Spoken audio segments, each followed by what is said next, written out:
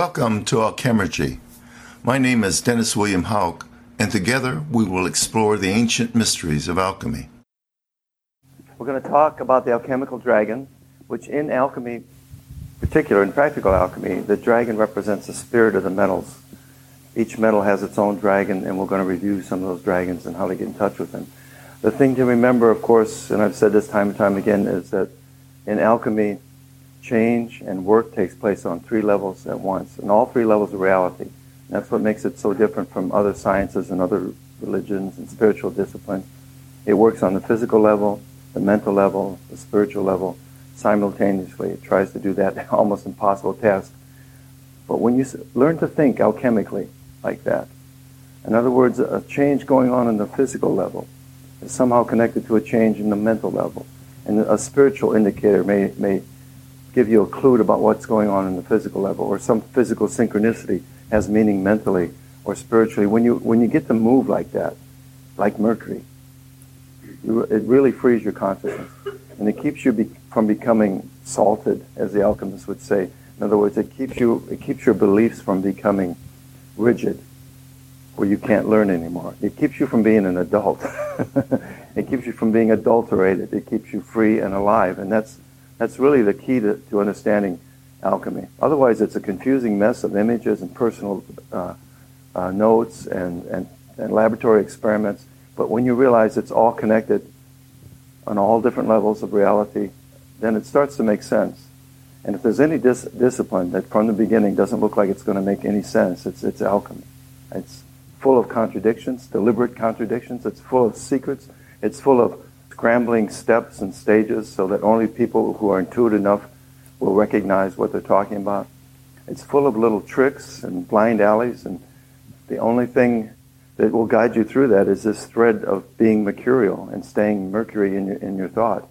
It's like, for me as a mathematician, it's like the change from dreadful arithmetic and adding up columns and numbers, and which I so much hated in school, to the freedom of calculus, when no number has an identity, and you run from zero to infinity, and you try to feel all those numbers in the calculus, in the calculations of calculus. And calculus was, of course, Isaac Newton's discovery. And Isaac Newton spent more time as an alchemist than he ever spent as a physicist or mathematician. He invented fluxions actually in response to his working with mercury and antimony, and the signatures he saw in those metals he tried to apply to the mind, to the mental. So fluxions or calculus came from alchemy in a roundabout way. And there's so many connections to alchemy. I think, as you probably know if you've read my book, I think the Emerald Tablet has the clearest explanation of alchemy. It's a summary of alchemical principles from Mercury himself, Hermes, or Thoth, or a group of other. His succinct summary, historically, was an actual document. And I think I've proven that in my research in Egypt, and others have demonstrated it too. But basically, the tablet describes the picture of hermetic reality, which consists of two axes of reality: a vertical axis of reality, where there's an above and a below, and a horizontal axis of reality, where there's a left and right paths. The horizontal path of reality is the masculine and feminine consciousness, or you can look at it as yang and yin. It's represented by masculine figures, by kings, by kingly figures, and by women in the feminine consciousness, by darkness on the feminine or yin side, which means simply that it's unknown. It doesn't mean it's evil or bad. And light in the masculine side, which means that the masculine consciousness tends to work with light and reasoning and things that can be obvious and seen, whereas the feminine consciousness tends to work with things that can't be seen or understood, like feelings and intuition. No path is really the best. We tend in our Western civilization to be an aggressive, argumentative, solar-type consciousness. Everything has to be obvious and above board with us, and in our religions too. And in the East, it's like the world is split on this axis. It's a different approach. It's the more feminine type consciousness in yoga and disciplines like that rely on bodily feelings, Tai Chi and Qigong and all those very alchemical disciplines are really working on the dark side of reality with things we can't understand, things we have to feel. That's very hard for us in the West to grasp because, well, thoughts are fast, you know. Thoughts come fast, and we move fast, and we like to move fast, and you're not doing anything good unless you're moving fast. And that's the way we were taught. Keep it going, be productive, get out there, and, you know, make your world. But by being fast, feelings which are slow and move in water don't catch up with the fire of thought. So you have to deliberately slow down and let those feelings catch up. Anything you're doing, you want to build a house, okay? Do you just run out and get the lumber and make the plan? Or do you wait for the feelings? Do you go to the property and do you feel what the environment's like and which way the house should face and what's best for your environment? How do you make it a more sacred place? Nobody does that when they're building apartment buildings, obviously, or a lot of public buildings. But that's the type of thing you have to do, and that's very hard for the Western mind to do. Believe me, I know from being in mathematics and publishing, both those industries are nothing but, wow, let's move out and let's go with it and pitch your story and get it in print and make it real that way. But often that reality does not have a sound basis, and it's ephemeral. And buildings and people end up being insecure and false in the world, not fitting into nature. So as much as the work has to be done on left and right paths, on this horizontal path, the true work of the alchemist is bringing them together, uniting them in his own spirit and soul. That's what this figure in this drawing, which is called Tabula Smaragdina, which is the Latin for the Emerald Tablet, done by Daniel Milas in about 1640. The print is really a summary of all the principles in the tablet, and I'm not going to go through them all because I've gone through that before. We'll talk a little bit more about it in the workshop, but I wanted to make you aware of this above and below, because the work of the alchemist is on this vertical path. He kind of abandons or has to abandon the left and right paths, or at least bring them together within themselves, and that means consciousness-wise too. He has to blend that logic and reason with intuition and feeling somehow. And that holy marriage is what sends him up this vertical path. There are even chemicals that will do this, or shamanic drugs that have this tendency to destroy ego and feelings and to temporarily put you on this vertical path. And alchemists, as chemists, I'm sure, experiment. At least there's a lot of indication in my work that they used psychedelic drugs like ergot and LSD and psilocybin mushrooms in their work. And they did it meditative-wise, too. But once they're on this vertical path of reality, it's a whole different reality. There's no horizontal components. There's no choice there. There's only an above or below. And in the above, which is, you could call heaven, or the realm of light, is where spirit resides, the universal spirit. Just like we have spirit within us and soul within us, the universal pattern is the same. We're the microcosm of the macrocosm that has this beautiful pattern to it that gives us the possibility for transformation and true transformation, just like it goes on in nature all the time. Spirit and light above, darkness and soul below. There's no judgment call here, though. Don't get trapped up in a lot of the Abrahamic religious ideas that you have to stay in the light. When you just stay in the light, you're not doing the work. You know, if you just go into the light and want to be spiritual all the time, number one, you end up a pretty flaky individual. And number two, you're not real. You're not real in the world. And if you're too real in the world, if you're too materialistic in the world, it's just as bad. If you're too much into the darkness and matter and think that everything, that's all that counts, that's just as bad to the alchemist. Where's the balance there? Where's the balance between the left and the right and the above and the below? It's right in the center. And that's always where you look in these mandalas, these alchemical mandalas. Right in the center is always the clue. It's like when they do the meditations on this drawing and others, they focus their attention at the center, just like an Eastern mandala, and they try to absorb all these symbols. Just a couple things on this that I want to make you aware of. This is the stone or the consciousness that's truly balanced. In other words, it's like gold. It's a totally pure, balanced consciousness, state of consciousness. It doesn't react, it doesn't corrode, it's there and it's going to stay, and it's an eternal type consciousness. Undeveloped, let's say, by peeling away these 7 layers, which are the 7 steps of alchemy, or the 7 operations of alchemy. There are 3 principles of alchemy. In this drawing, and often in alchemy of the Middle Ages, they're hidden in Christian symbols to protect the alchemist from being burned at the stake, basically. But This symbol of the tetragrammaton of God, which in alchemy would be called sulfur, but if they put the symbol for sulfur here, they'd be in trouble.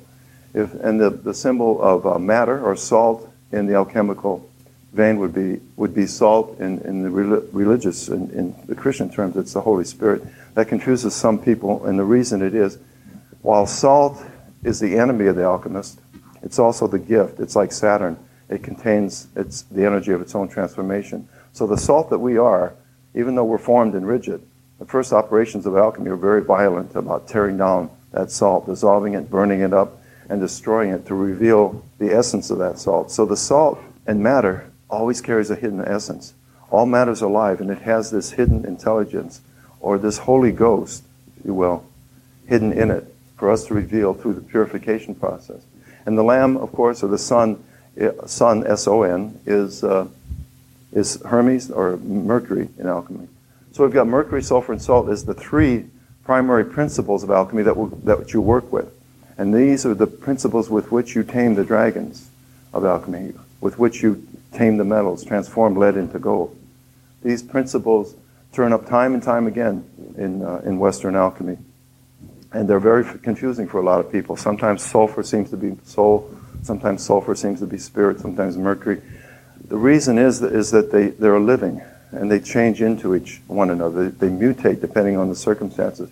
You're not the same person in a riot as you are sitting at home in meditations. You're not the same person watching a play or making love as you are in meditation, and that's just how these living presences change. The easiest way to understand them is to see sulfur as energy, or spirit energy, mercury as light, or consciousness, and salt as matter. Does that make a connection with anybody? There's one man in our century, a wonderful, beautiful man, peaceful man, who was an alchemist, if anybody was, and that's Albert Einstein. And he brought back from one of his imaginary trips, which might be called fermentation in alchemy, where you use the imagination to bring back truth. He imagined himself flying riding a light beam through the universe and observing the effects that the universe had on that light. And he brought it back, and he realized an equation. And he took years then to translate that into mathematics, and he come up with E equals mc squared. So sulfur equals matter times light in the alchemical sense, or energy equals matter times light. Light, energy, and matter are the same thing. And that table, that piano, is pure energy, but it's been frozen in time. And the thing that changes that back into energy is light, or it gives off light. It's connected with light. In other words, there's a hint that our consciousness is like a force of nature, force in nature. And that's that it's concealed in light. In fact, if that equation, if the little c in that equation stood for, instead of light, if it stood for consciousness, there'd be no difference there between that equation and the alchemical equation of transformation. And it's a bold synchronicity that modern science would confirm the alchemical equation of these three principles, as they call it, and find the same principles in nature and work with the same principles. We know now in quantum physics, as we move beyond Newton and Einstein's thoughts, that consciousness is indeed a force in nature, that there are quantum effects that can only be explained, like the observer effect has on experiments, and the other effects have been documented on this cutting-edge science. So just want to make you aware of that. One more thing. An oddity of this and other alchemical drawings you'll always notice if you look for it is this. This sun is called Mind the Maker, this fourth sun. These are the cherubs or 22 archetypes, for instance, in the Tarot, that are projected into reality from the above, from spirit. In other words, the form or pattern of creation that comes from spirit through the archetypes of God. Yet this is not, in the alchemical sense, in the Abrahamic religions, this is God. In the alchemical sense, this is not God. This is a part of God called Mind the Maker. It's like a machine that has these archetypes in it. And God is really one step out of this process. And they call it the sun behind the sun, the black sun, the invisible sun. And they only meet this sun in meditations, deep meditations. It's not visible in the world. There's nothing you can say about this sun. It's the sun behind the sun. It's the process behind the process that we're involved in the universe. It's that one point of the whole universe where nothing can be said or described. It's best described in pictures, and I think my friend Alex Gray does a better job than anybody in the world of connecting us with it. He's the grandson of the guy who wrote Gray's Anatomy, and his grandfather tried to show the physical anatomy of man, and Alex shows the esoteric anatomy of man. But in most of his drawings, you'll see during meditation that you can contact this. Again, the one point of meditation, working with the energies in the body, but always behind is this sun behind the sun, the greater sun, that you can contact and be with in meditation. Enclosed in the egg of meditation, as it's called, this light around it, this source. I'm presently been working the last 5 years on a book on Egyptian alchemy. I'll be working on it for the next 5 years too. It's a lot to work on. But there's one thing I discovered, and I wanted to share it with you. A translation from a book called The Destruction of Humankind, which is really about how to save or prevent the destruction of humankind through a process that is the oldest description known of meditation. A few of these terms, when they say Thoth speaks to you, when Thoth speaks to you, that was like a very common greeting in Egypt, in ancient Egypt. It meant, may you be inspired today. May Thoth, the god of Mercury and thought, reach you today.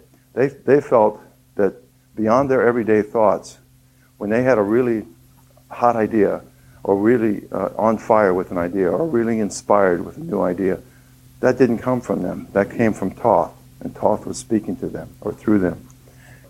And of course, you'll see the symbolism of 7 and 3.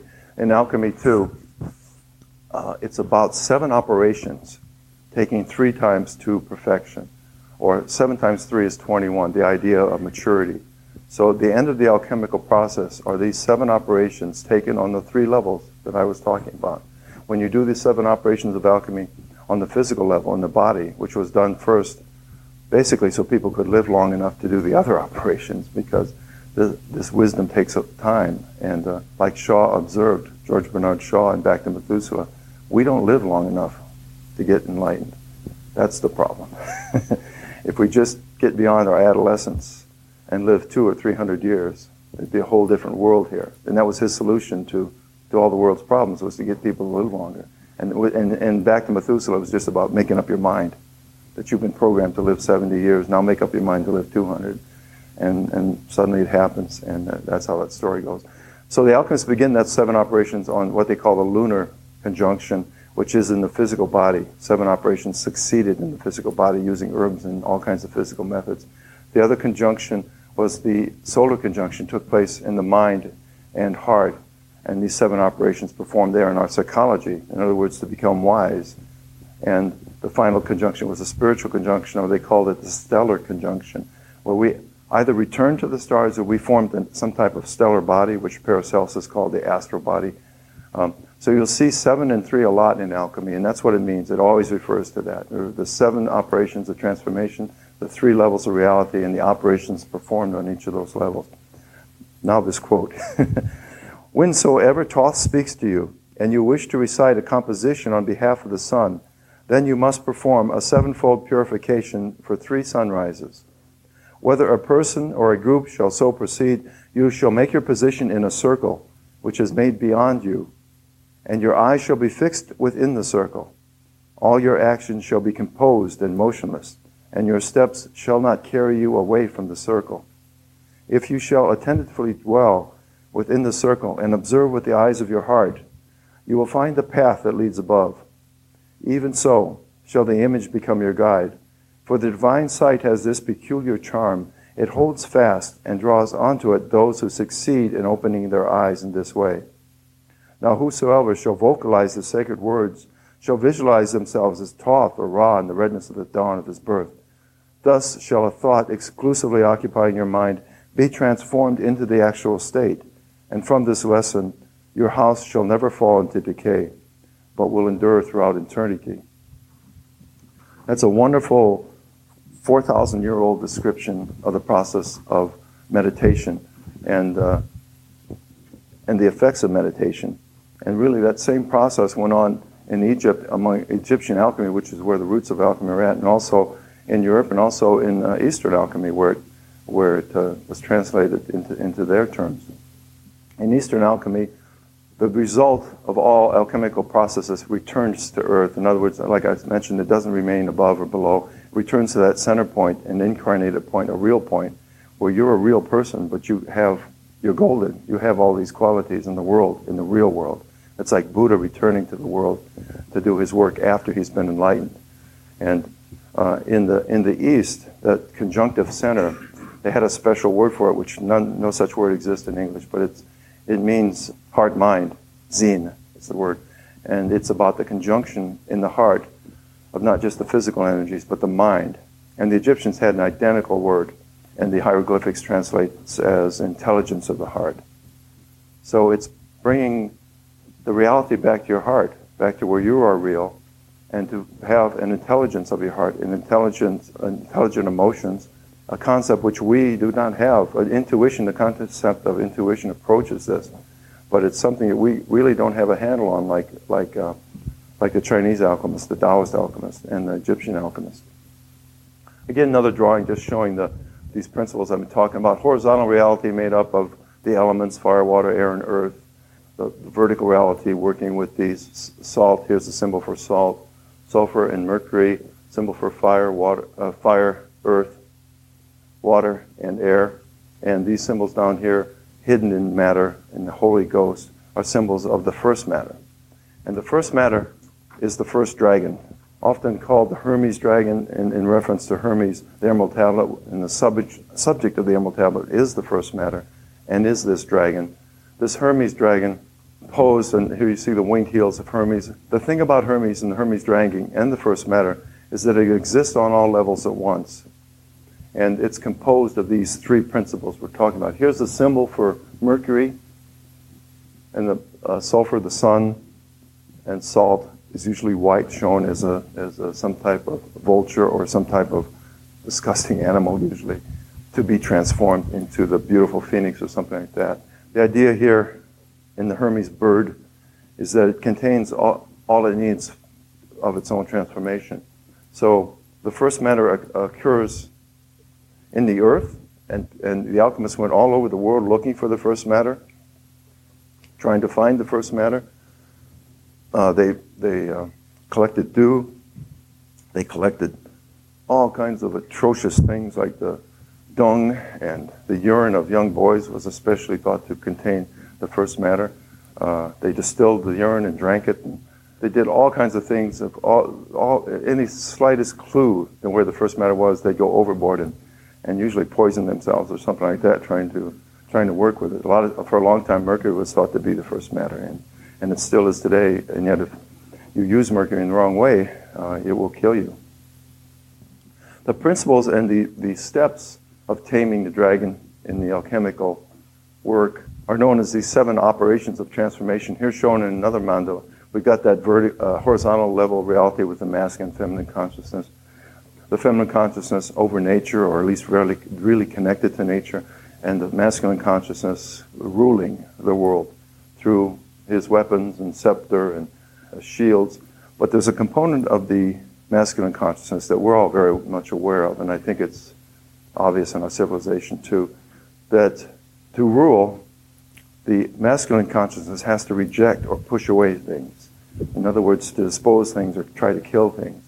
And when you push away things, sometimes you give them energy, especially psychic components, and Jung was very much aware of this. You push something into the shadows, and it's going to come back at you. And normally you'll find with the solar consciousness a dragon hidden in the darkness of matter, or hidden in a cave somewhere, or hidden in his own unconscious, waiting to kill him or snap back him or destroy his actions in the world. And that dragon, which is gremlins, which is things that interfere with our grandiose plans, and you see it in your own lives, I'm sure. I know I see it in mine. When you really get things all organized and linearly I'm going to do this, that, and I'm going to do that, and something's going to screw it up, believe me. Something's going to mess it up, and that's this dragon, because you haven't done the foundation and the balance of the true alchemy. So the dragon's always present on the solar consciousness to trip him up and to follow up the operation somehow. Again, this is the alchemist body, where the first step in alchemy is actually to balance the elements, or balance your thinking, intuitive, and feeling and sensating qualities equally, or fire, earth, air, and water. And they're balanced here. Here's the ostrich feather for air, fire, and 1 foot on earth and 1 foot in the water. So this is the balanced individual. The alchemy doesn't start until you're balanced, until you realize through the slings and arrows of outrageous fortune, through just living in the world, that you've got to get balanced. You've got to get your balance in the world, and you've got to start working on yourself. And that's what this is about. The first operation is with lead and Saturn, the symbol here for both. The symbol itself means the moon is below in matter. In other words, the moon is solid and below. The next symbol, the moon is above, so it's a step towards revealing the essence of matter. It's a step towards bringing the moon and letting the moon rise. This is a fire operation called calcination, where first step is to burn whatever you're working with, including your own thoughts. And in the experiment, it's to start to work with fire. These two operations, called dissolution and calcination, are very much water and fire operations. They're very much the operations where we spend most of our lives. The calcination works with thoughts, and dissolution works basically with feelings. And most of us think, and really as you grow into wisdom here, you realize that so many people believe that that's all they are their thoughts and emotions. There are people who think that that's all they are their thoughts. They spend endless energy trying to explain themselves and justify their actions, and rarely take any blame for doing anything wrong. They want to make their thoughts perfect, and they think that's all they are. Or on the other hand, there's people who totally think that they're just their feelings and emotions, and that's totally who they are. And you don't realize that that's not true, that your thoughts and your emotions are often tripping you up and tricking you, and they're what the alchemists would call the dross that you have to get rid of. You have to purify them, because they're keeping you in a prison. Wherever your thoughts and emotions were formed, usually, they were without basis, like building that house again without taking into account the deeper realities. So wherever you got your thoughts, something happened that you saw someone getting beaten up, or you saw a person of a certain race do something, and you made a thought, or you've seen some person acting in an undesirable way, and you've associated that with his culture. All of a sudden, those are thoughts and judgments that build up in you. Every day you start making these thoughts and judgments, and every day you just bury yourselves in salt. Or your emotions. You get hurt, someone hurts you deliberately, or not on purpose. You still get hurt. Your feelings build up just like your thoughts, until you're buried in your feelings. And you're nothing but a robot of your thoughts and feelings, and there's nothing, it's a prison. The alchemist knew, in fact, the wonderful thing about salt is that it's just salt. It's just salt. It can be dissolved. You can become a totally different person by dissolving your salts and emotions. And yeah, that's a scary thing. When I talk before psychologists about, burning up the ego and releasing your emotions and using that energy, it's like a shock. I mean, it's a wave goes through the audience, because I'm talking about the bread and butter, basically. They're working with ego. The ego's very real to psychologists. But to the alchemist, everything you've built up in that identity, in that world identity, is dross. It's all salt. It can be dissolved, just like in the metals and in the laboratory. They know how salts dissolve. And the key is to finding out how does it dissolve those dragons that plague us of salt and emotions. But it's not very successful with most of us. And we spend most of our lives just circling in these two operations, learning a little bit. And that's why it takes a while before you realize that the next operation of alchemy is necessary. Separation, which works with iron. The metal iron here is a symbol for it, the masculine impulse, the warrior impulse, basically. The impulse saying, I'm fed up, it's got to change. There's going to be a revolution, and let's do it. Whether you're talking about your own psychology, your own spiritual quagmire that you might be in, the selfishness of your soul, or the attachment of your soul to things past, wherever that level you're working on, your body gone bad from years of abuse and unwise living, whatever you're working on, it takes a step where you have to decide, from now on, no more. And you may have to say goodbye to people you've been around for a long time, who you think you love, or who you're in some type of relationship with, who are keeping you from separating. from keeping you from becoming a new person. And I'm sure you all know that if you lose a little bit of weight, sometimes that upsets your partner more than because you're a new person. And you get in, I've seen relationships where there's actually this quiet sabotage going on between one person trying to make the other person fat just to keep them, or heavier, just to keep him like he was. You know, there's that resistance to change, and that's on the emotional level, that's on the thinking level. People in relationships like the status quo unless you're both involved in the alchemy of change, and then that is a tremendously powerful relationship. If your relationship is mercurial and free and in the moment, then it's a growing alchemical relationship. If it's salted and tied to this thing you've created, then it's going to require some revolution. It's going to require some arguments. It's going to require some behavior that the other person doesn't like. And that's all about this stage of separation and iron, and using iron and the iron will. If that's successful, then all of a sudden you come to realize that there's these essences, that the dragons are really not dragons, that they carry a secret little pill or glass ball, as the dragon's often associated with, that is the seed and the essence, the purest essence of who you are. And you'll find that there are two of those essences, one from your thoughts and one from your emotion, that are the essences of your soul and spirit. Or as the alchemists call them, the red and the white essences, the white of the soul and the red of the spirit, sometimes called the king and the queen, especially if the king and queen are naked, meaning that they're pure. And those two essences then are brought back together again in the conjunction of a new being now, a new personality, a new chemical, and a transformation of the metals. And conjunction is associated with the copper dragon, or this is a symbol for copper, which is the planet Venus. It's about love.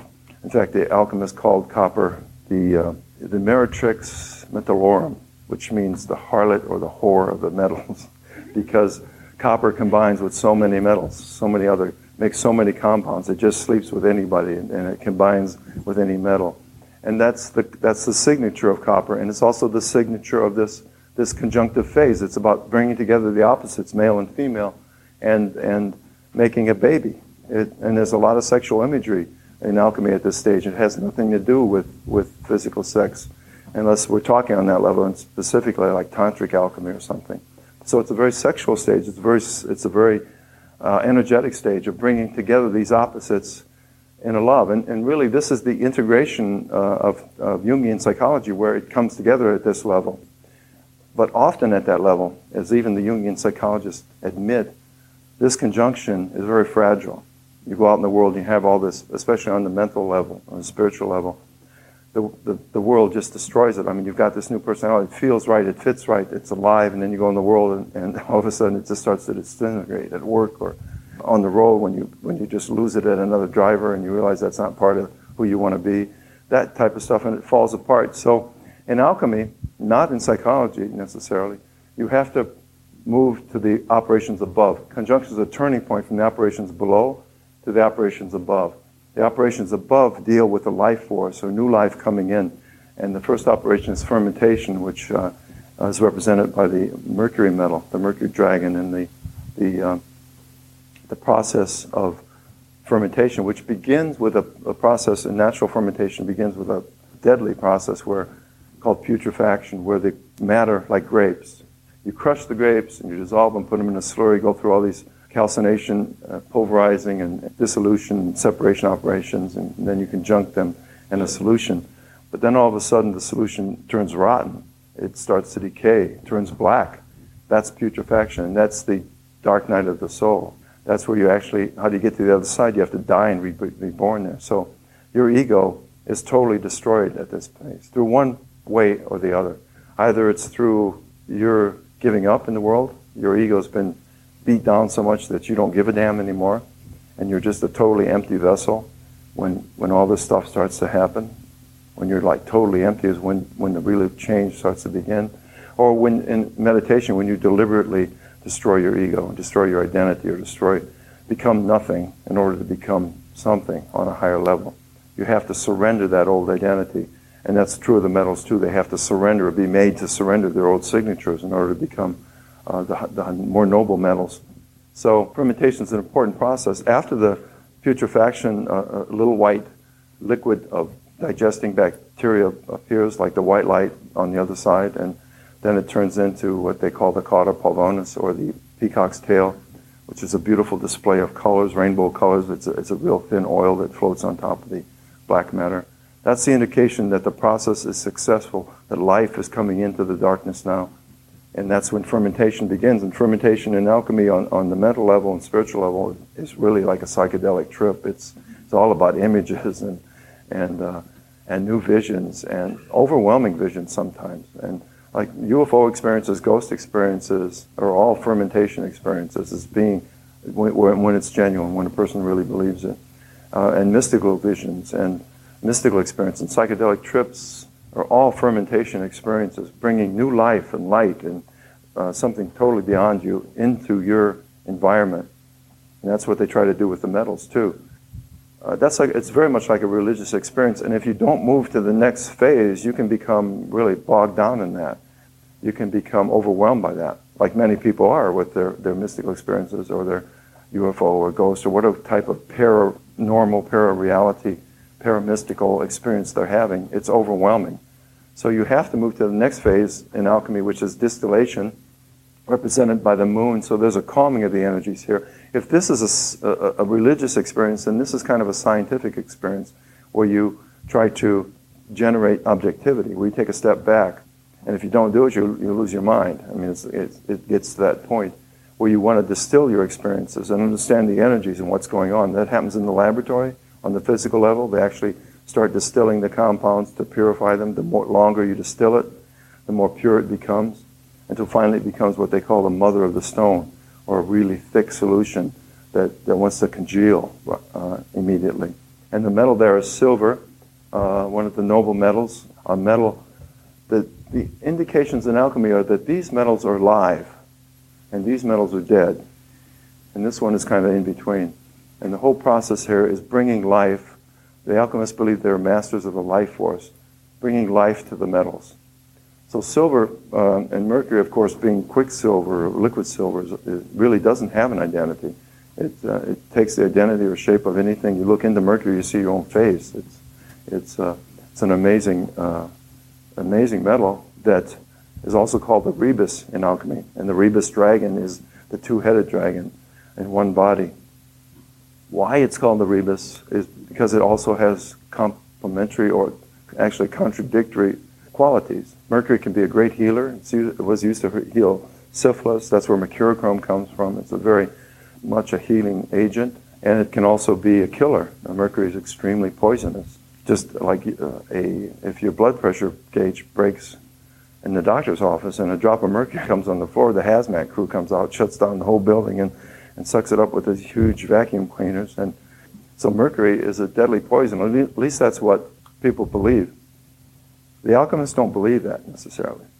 I should say a grace for all the alchemists who died using mercury, because there are quite a few. But in the deepest teachings of alchemy, mercury is also the elixir or the cure that will bring you all the qualities of gold, because mercury dissolves gold and is used in its mining. At least that's implied. And certainly in Eastern alchemy, you go in East India and there's alchemists selling mercury pills on the street all over the place, every corner almost. And they have them mixed with herbs sometimes that are specific to certain diseases, but there's a good component of mercury there, amalgamated with other metals usually. And they sell them all over the place. And also there's tales of alchemists who work with mercury who weren't hurt by it. I remember one alchemist who, Helmholtz in England, demonstrated how rapidly mercury, when it travels through the body, actually travels through the nerve system. And there's no brain barrier to mercury. It goes right to the brain. So if you put, like Helmholtz did, put his big toe in a saucer of mercury, had a gold coin in his mouth, and within 10 minutes, that gold coin was coated with mercury, plated with mercury, just through his body. And he lived a long time, although he did eventually die from mercury poisoning, but he lived a long time. And another alchemist, in fact, there's this idea, and I have to tend to confirm it myself from my own experience. When I was a kid, about 8 or 10 years old, we lived in Chicago in an old tenement building in South Chicago. And there was this huge gas meter in the basement for all the apartments. And one day a gas man came and repaired the meter. He left this big pile of mercury, pool of mercury, underneath the meter from repairing it. When the gas goes through the mercury, it meters it. And so there was like half a cup of mercury laying on the floor. And I discovered it. That's shimmering and beautiful. I can just see it now in the darkness. And I scooped it up, put it in a jar, and played with it for months after that. And I showed it to my friends. It was like the most fascinating thing, the most fascinating matter we'd ever seen. I mean, we played with it. We constantly had it out. Mercury is very volatile, has odors that you can't smell that poison you, according to the alchemists. In a chemist's laboratory, if they're working with mercury, there's all kinds of exhausts going on and filters and masks worn by people, and we were just playing with this stuff. In fact, we started, back then, the mercury dimes, as a matter of fact, were silver, genuine silver. So if you put silver in mercury, it becomes coated with the mercury. It becomes amalgam. So we set apart as our duty to bring these dull dimes back to life by coating them with mercury. So you just put it in the mercury and rub it a few times, and then it's got this gleaming coat of mercury that still is liquid on there, but it's bonded permanently to it. And it's like it's been chromed or something. So we put these back in circulation, thinking we were doing, it's like something we did. Here's a good thing for mercury. Look how beautiful it makes these dimes. And we'd be arrested as terrorists today if we did. And I hope it did no damage to anybody. But I want to tell you one thing that I did with the mercury, and that is to roll it in my mouth. I rolled it under my tongue. I held it there. I loved it. I never swallowed it. I didn't end up retarded of the symptoms. I don't think I did. Like the symptoms of mercury poisoning are. They go right to your brain. They cause retardation. They cause lack of visions. They cause stiffness and rigidity in the organs, and it's anti-life. But as a child, believe me, that's not how mercury affected me, and I don't know why. But I've heard other stories like that from alchemists, and my theory is that children don't know that mercury is poison, or children are pure enough in their energy system somehow, or just not full of dross that would cause the mercury to become poison, that they can survive that. Now, I've never taken mercury again, and please don't go home and feed mercury to your children. But it's just something that kind of rides in my mind sometimes. And I think it was after that really I got really interested in mathematics. I started seeing things in numbers and relationships like that. And I don't know if it was mercury or not, but it's very much in line with the old tales of the alchemists and what mercury does and how it affects. In other words, only in the most extreme, deepest meditations and the deepest purification of the alchemist in his meditations can he take mercury or work with mercury. And that's the idea, and that's certainly the idea in the East. Absolutely the idea in the East. In fact, there's tales of Buddha, the ones that end in him dying in 488 BC. They tell of him taking mercury throughout his life as a food almost that kept him pure. And then his alchemist name was Kundri, as a matter of fact, and he supplied him with this purified mercury. And then when Buddha decided to die, he changed his composition and took the same mercury he'd been taking for years, and he died within a few days of mercury poisoning. And that's one of the legends of Buddha's death.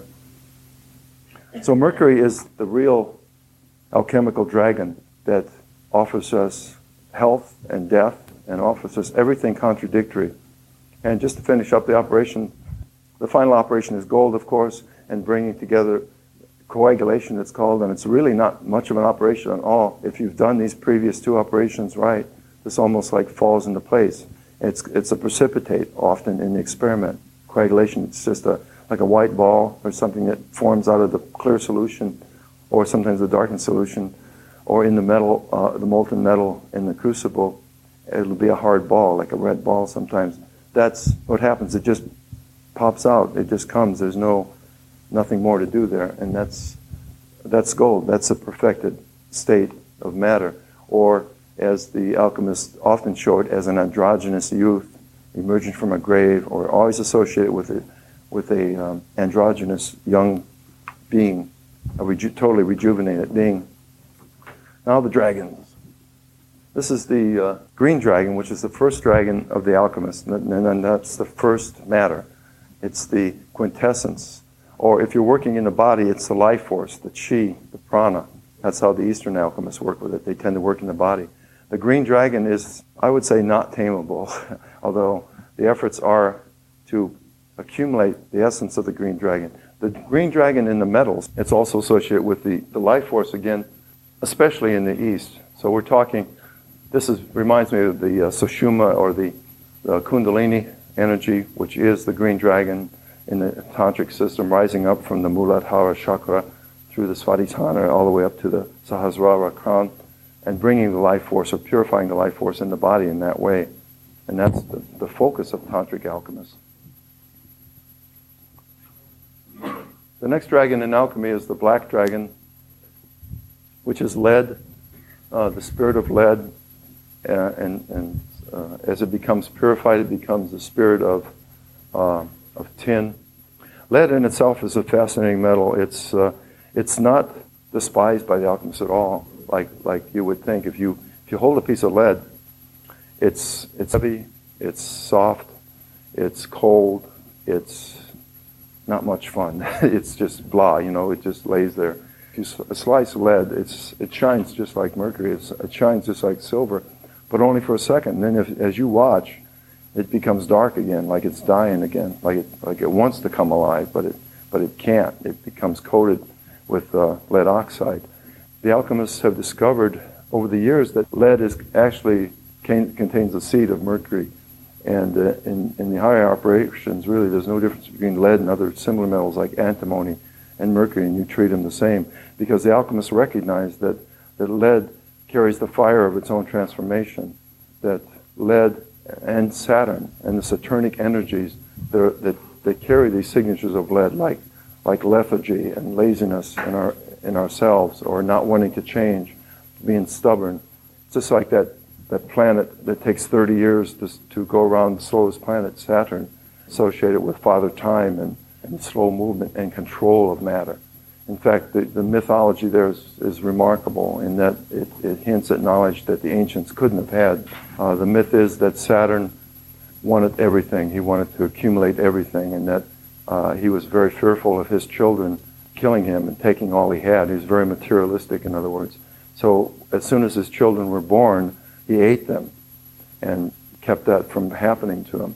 Well, his wife, Rhea, which means basically dissolution, it means flowing and letting things flow. It's the cure to this stubborn state that he's in.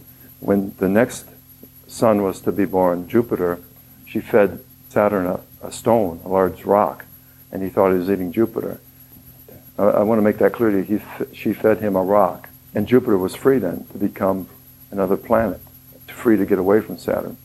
In astronomy, Saturn is all about gravity and trying to grab all matter towards it. If Saturn had been successful in bringing all matter towards it and would have gotten heavy enough, it would have become a star. It would have been the second star in the solar system. We would have a dual sun. But it wasn't successful because Rhea fed him a stone, like the circle, the belt, the asteroid belt, or the belt of rocks that surrounds Saturn's rings, like he's trying to bring these in. She fed him one of those stones, and that freed Jupiter to become a planet and get beyond the Saturn heaviness of matter. How the ancients knew that was the process that went on, that Jupiter is basically a part of Saturn that got away from it, and that Saturn was trying to bring all this matter together, become a star, to become a god of its own right, and yet its son became the god of gods, the Zeus, or the Jupiter. It's amazing. And all the myths contain elements like that of knowledge. That how could they know that, And lead itself, like Saturn, contains this seed of becoming a star, wanting to become a star. If you pulverize lead and make it a fine powder, which is very difficult, but the common way the alchemists did it was to take lead acetate and put it in a glass cylinder and then heat the cylinder, and the lead acetate, the acetate part would be taken off, and you try and seal that. Nowadays we use a vacuum to take the air out and all that lead acetate stuff, and what's left is this very, very fine powder of lead, pure lead. So as soon as you release the seal or introduce air back into the container, puff, it's just gone in a fire. combust itself when it's divided into its essence. So it contains this fire of its own transformation, and it's a remarkable thing to see. It just goes up in this fire. There's no smoke, there's no color except this red momentary flash, and all the powder is gone. So it has this signature of being transformable, and if it wasn't for that, if Rhea hadn't have fed Saturn a stone, alchemy wouldn't be possible. We'd be trapped in this matter. There would be no consciousness in our galaxy. There would be no hope for evolution or for alchemy. So that signature of lead, the alchemists deeply respected. And that dragon, they worked with as much as they could. In fact, they often, through dissolution and the processes of dissolution, and these pictures of dragons, some of them from alchemy and some of them are just pictures of dragons I like. This one kind of insinuates the alchemist being caught up in the dissolution process with the dragon and making it come alive in fire. And that's the way the alchemists felt. When they entered the laboratory and worked with the metals, it wasn't like a chemist, believing that it's all going to behave the same way. The alchemists didn't know what these dragons of the metals were going to do. They didn't have textbooks, and they experimented. Everything was in the moment and experiential. And they did their meditations to try to deeply understand the signatures of the metals.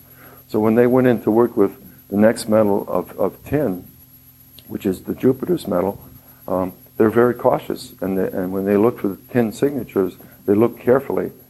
Tin, luckily, was a very benevolent metal and also a good god. Jupiter and Zeus, the good gods. The problem with those gods, just like the problem with the planet, it doesn't have enough mass. It's only just a small piece that's formed this huge atmosphere around it. It's the biggest planet, but it's full of air. And you'll find that in Jupiterian people. These kingly types who think they rule, or politicians who think they rule, don't have any depth. They don't have any. Jupiterian people tend to be users of people, sexually and politically, and like Zeus and Jupiter in Mount Olympus, even of the gods, they use them. So tin, while it appears like silver and appears like a noble metal, is really just cheap metal, just cheap tin. And you have to work with it before you realize that. So the god seems very intimidating. The President of the United States or the Archbishop seems very intimidating. But they're usually full of air because they haven't developed themselves and aren't the right metal, don't have the right temperament for the alchemist. So they didn't respect tin as much as we would think, and all the tin implements that we have this signature really of being cheap and disappointing in use. The next dragon in alchemy is the martial dragon, or the Mars dragon, the dragon of iron. Often you'll see this dragon with red or orange colors, like the planet Mars, which is about 6% iron. I mean, it's all on the surface. That's what gives its color. Always, very often with a sword, because Mars is associated with war, but also because the element of Mars is air and cutting through air. And you can see that in signatures like in the blood, where iron is the chief component of bringing air into the body, in the hemoglobin in the blood, and other signatures. There's a deeper signature here of iron and the way it behaves. Iron's very mechanical, very mechanistic. It's extremely dry. All the compounds of iron have hardly any water in them at all. Iron is a hard, harsh metal that tends to be very mechanical. In other words, it forms square, kind of ugly crystals. It has this iron compounds kind of tend to look like Borg spaceships. They've got all these little, unlike the Borgs, half human. They're very mechanical, and they tend to have all these squares over and over again throughout. And that's the military attitude, really. It's very mechanical, and the corporate attitude is very mechanical, both Mars archetypes. So the alchemists hated Mars, I think you could say, more than any, well, not more than any other. In the iron family, there is a metal that they hated more, and that was aluminum. They thought that aluminum was the most disgusting metal to work with. They refused to work with aluminum in laboratories.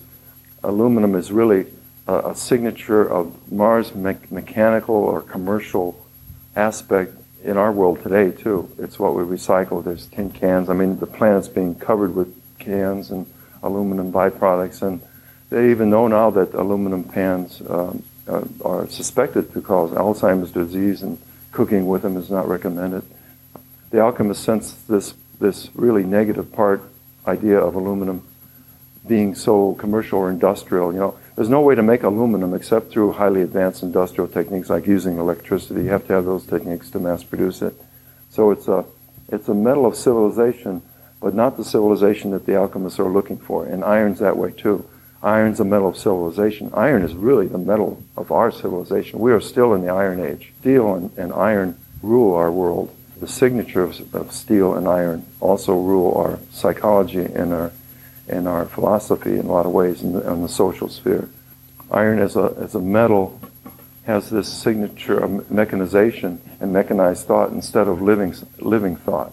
And that's the dichotomy between, for instance, mercury, a really living metal, and iron.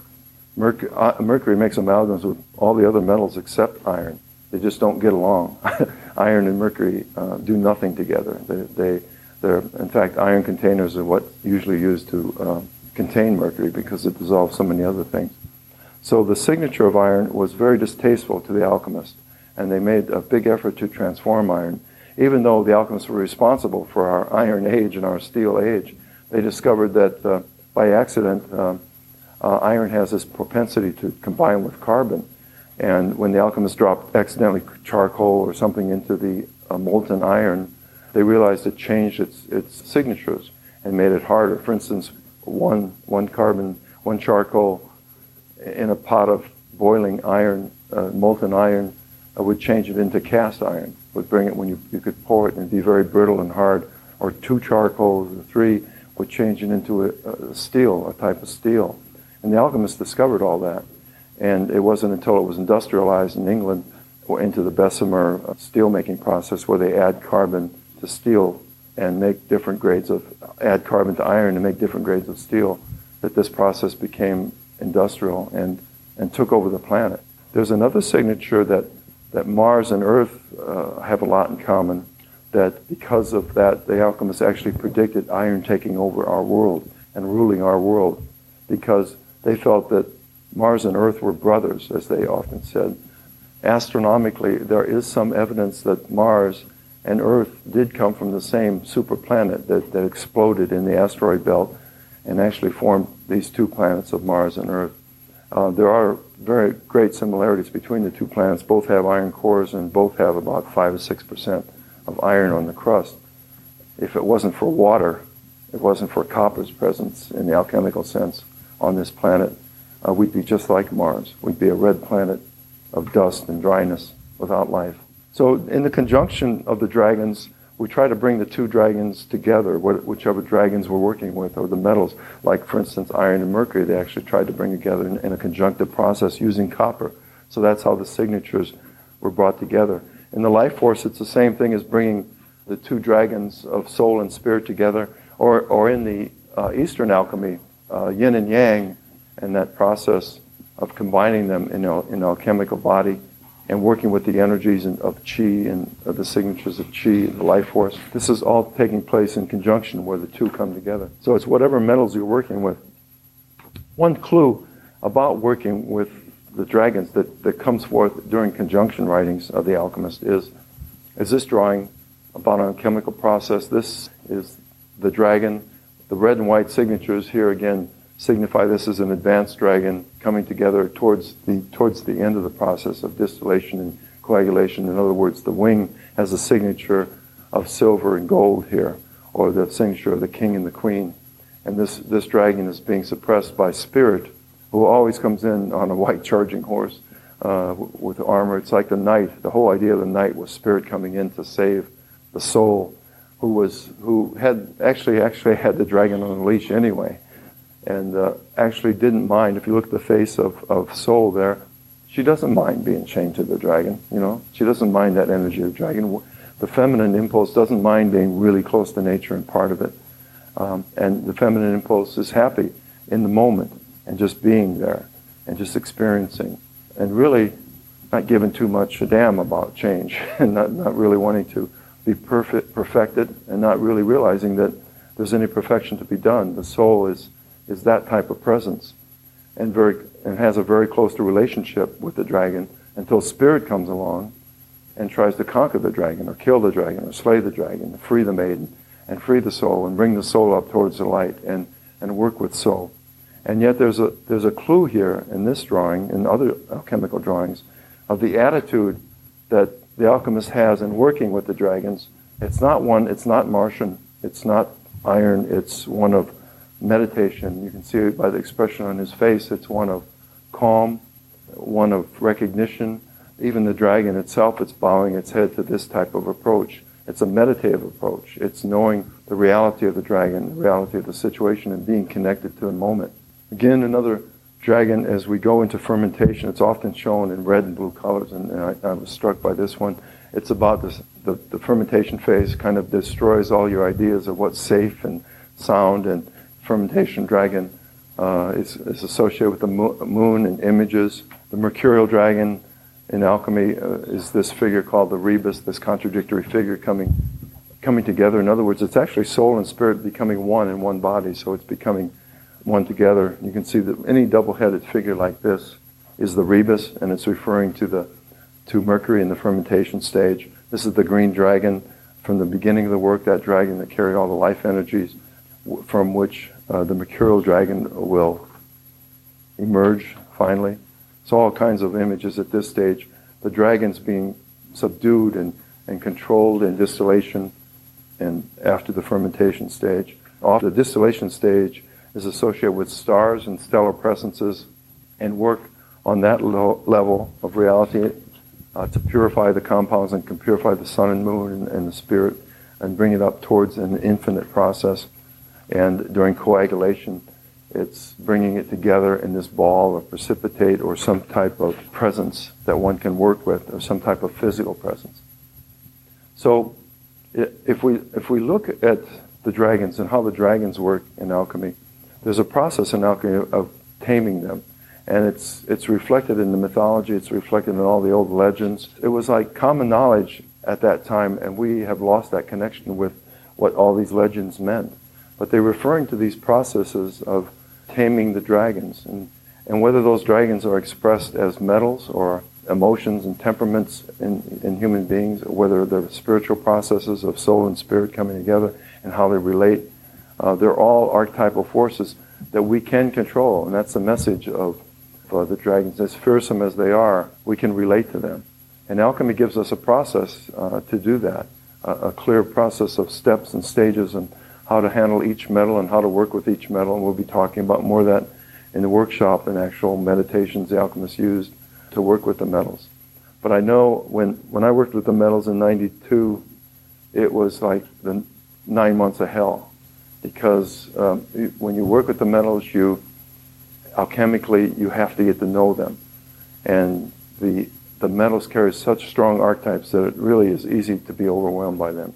It involves such crazy things as carrying a lead bar out when Saturn's in the sky, usually late at night, and it has to be in the winter, unfortunately. And you go out and you're outside and hold the lead bar up to the Saturn, and you meditate with it as long as you can hold it in your arm. And as your arm becomes weaker, this metal starts vibrating, and it gives off this cold and really life-denying frequency between it and Saturn. It's called the call of lead, and that's how you work with these lead. I mean, I'm standing out in my backyard doing this in the middle of the night in the winter, and I must look crazy, but that's one of the things that alchemists do, and that's part of their formulations of getting to know the metals. And then you melt them down and you play with them in that way, just like I played with mercury when I was a kid.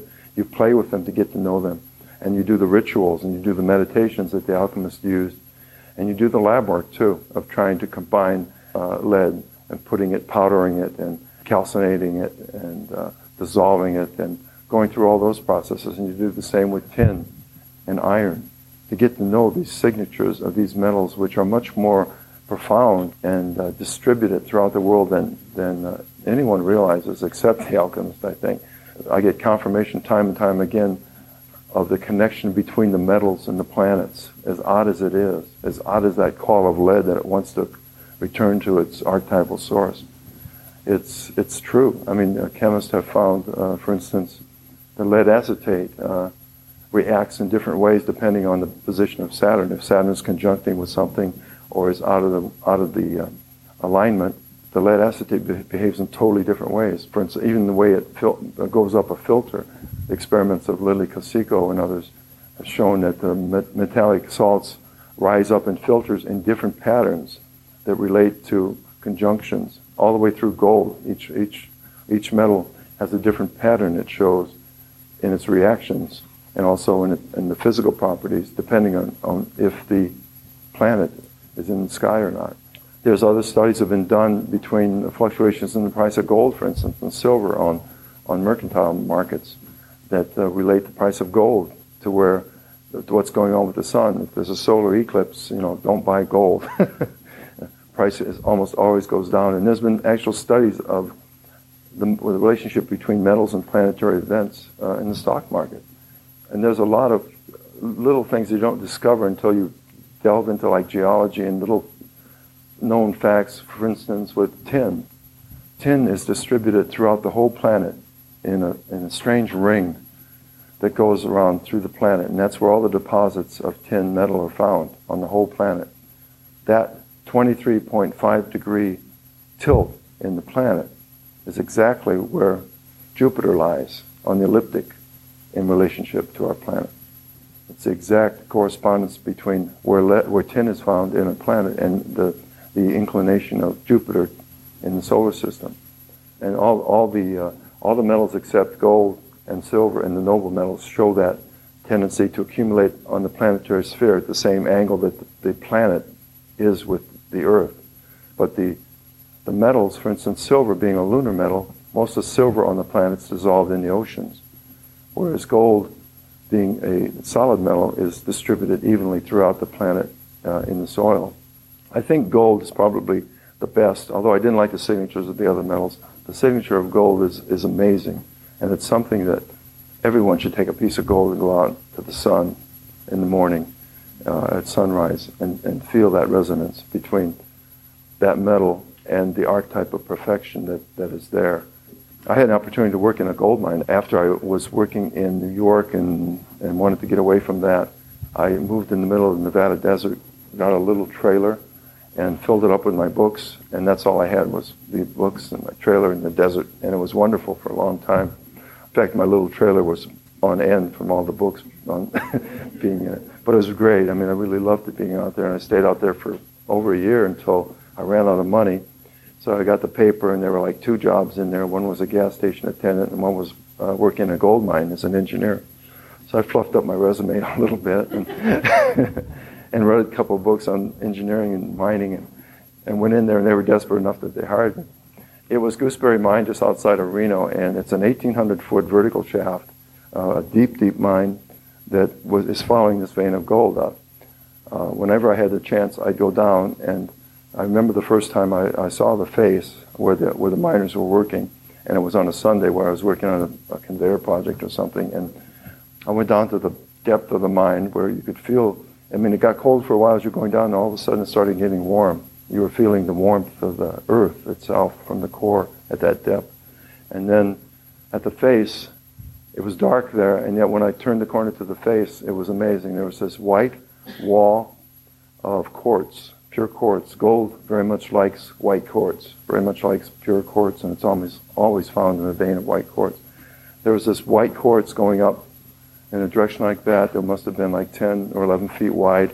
Right in the center was this 18-inch vein of gold that was about that deep, 18 inches. They took $1 million a week of gold out of that mine. And that vein of gold was heading up towards the sun and was growing up in the earth, just like the alchemist said it did. And it looked just as beautiful and as pure and as amazing underground, revealed freshly from the earth as it does in that gold ring on your finger. It's absolutely indestructible. The feeling there, when you walk into the face, as opposed to the rest of the mine, which is all this gray, dead matter, and these iron railings from taking the ore away. And you go in that room, and it's like you're in the presence of a life force or something. I mean, today, I really regret that I didn't perform rituals down there, or meditations more, with that vein of gold, because that was living gold, right? And you realize what that means when they say it's living. Any questions or anything? Yeah. The complicated with the coil that's the Orphic egg, or the like the first projection into matter that organizes it. It's like the germ of the universe from which the whole universe grows. Is it similar to Poimander's Deathless? Yeah, and the Pymander? Yeah, and that's incidentally a book I recommend to everyone. It's about this vertical axis of reality and how Hermes travels on it, and he describes what he sees. And many people in different visions on the vertical axis of reality, including myself, see those same things. And the Ouroboros, is that the completion of the process? The Ouroboros is actually an indication of the process itself. The Ouroboros is snake eating its own tail, sometimes shown with wings above and then feet below. It's the idea that there's a living force going through the universe, going down into matter and up into light, up into the volatile area of the wings, and that it's a continuous process. It's very much like the Tai Chi symbol, that it's going on and on again. Which does this one represent in relation to? Again, this is the golden serpent or the golden dragon. These dragons at this level are often showed clasping something precious, like a pearl or a stone, and this is a symbolization of the white force or the gold archetype in that drawing. Any other back there in the back? Metal and lead and the ego. Can you some explanation? Of lead and what? I'm sorry. Radioactive metal, Okay, yeah. lead and the ego. Okay, lead and the radioactive metals. Saturn has this signature of time, as we were talking about. Again, how did the ancients know this? How did the ancients know that lead would be connected with time somehow? Father Time and carrying the hourglass. The thing is that all metals beyond lead is the heaviest metal. Any metal that tries to get heavier than lead turns back into lead. No metal can get beyond lead. Lead's like a boundary of heaviness probably in the universe. Any metal that goes beyond lead is radioactive and eventually decays back into lead.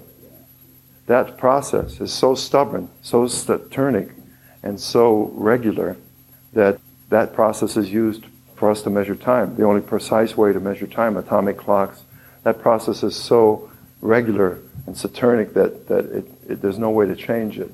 And the radioactive decay of elements is how we measure time now in the world with atomic clocks. So it's very much related to that.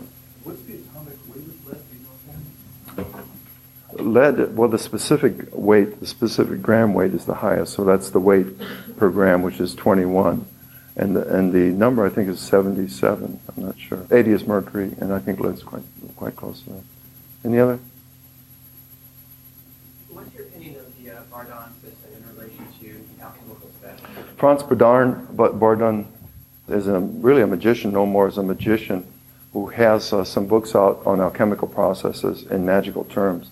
And they're very good rituals, I think, as far as connecting with the energies and the archetypes. Magicians and alchemy and that whole Hermetic tradition is actually closer than most people think. In other words, for instance, the beginning tarot card is the Fool, the Zero card. The end of the process, the final card, is the Magician card. That's the alchemist. Like last month, I was at a magician's conference in Vegas talking about alchemy. And I showed old alchemical prints, and the magicians were just applauding and going crazy about the meaning of these prints, which they instantly knew and understood as Hermetic people. So great magicians like David Copperfield and Jeff McBride and Lance and all the others down in Vegas, they were there.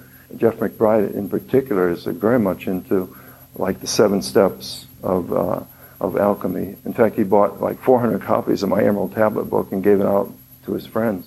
So they're fascinated by that. And Franz Bardon is a 19th century magician who, through very elaborate and distinct rituals, explained how to get in touch with these archetypes, I think. So I credit his work. Some of the others I don't see much use for. Even Crawley had a lot to say about alchemy, and he has his own translation of the Emerald Tablet. So all that alchemical and Hermetic knowledge is very important among magicians and true magicians. Thank you very much.